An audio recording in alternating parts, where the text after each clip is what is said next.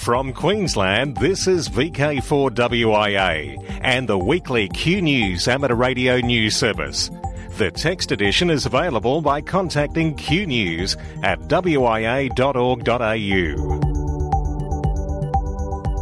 Hi, I'm Bob of VK4BOB in Cairns. 3 members of the Cairns Amateur Radio Club, Steve, VK4SJB, Mark, VK4JU, and I operated the club's contest station, VK4 Hotel Mike, for the Australia Day contest. While we were setting up a field station on the Esplanade in Cairns, a promo SMS I sent earlier to the local ABC radio station was read out by the breakfast announcer. Then we got a surprise visit from the show's producer with his recorder. And the following morning, an interview of about 8 minutes was broadcast during the popular breakfast program.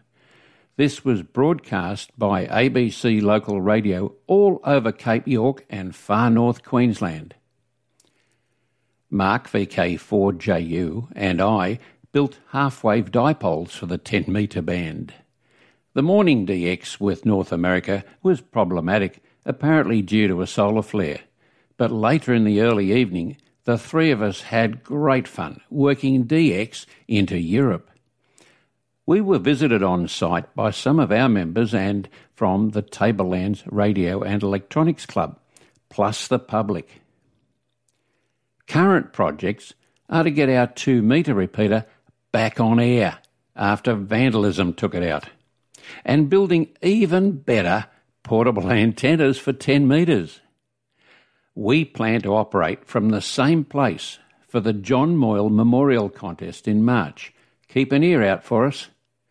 This is Bob, VK4BOB, signing off for the Cairns Amateur Radio Club. This is VK4WIA and you're tuned to Q News. Here in North Queensland it can be heard on 40 metres, 7.070 MHz at 9:30 following the national WIA news of a Sunday morning. I'm Felix, VK4FUQ. Hello, I'm Jeff Emery, VK4ZPP, and I've been thinking. This past week has been one of paradox for the weather, with the Cape being covered in tropical rain and storms, the East Coast experiencing high humidity and a minor heatwave, and the southeast of the continent getting a cold, wintry blast that promise snows in summer. When I look at the rain radar images, I am reminded of how much electrical noise is generated by these storms and how amateurs and other radio users train the brain to filter out the static crashes.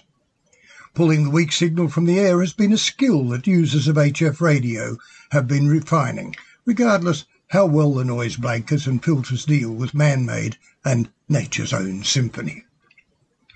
Hopefully the pundits are going to be correct in that the weather should ease as this weekend passes, and hopefully that will also mean that shortwave conditions will remain favourable with the good propagation that has been happening.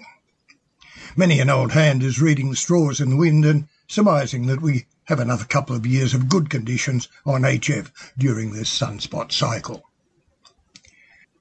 As we have seen the maturing of digital technology over the past 3 decades or so, to where it is working quietly for use in so many aspects of our lives, we're seeing the coding algorithms develop from the hopeful to the purposeful, with ChatGPT creating interest. If we think back to where some of the things we used years back have become and then try and guess where current developments will take it, it is really a fascinating future that we can expect. We've seen the packet radio go from using discrete pieces of gear to being integrated into handhelds with monitoring available via the internet. What will it be when artificial intelligence can absorb the operating parameters, including space weather, and effectively maximise radio operations? The old-timers, or historical purists, felt that packet radio using internet linking was not true radio, but many of the networks that the world depends upon, apart from amateur radio, use it as standard now. We have the critics that rail against some of the digital modes as being your computer talking to my computer and not true ham radio.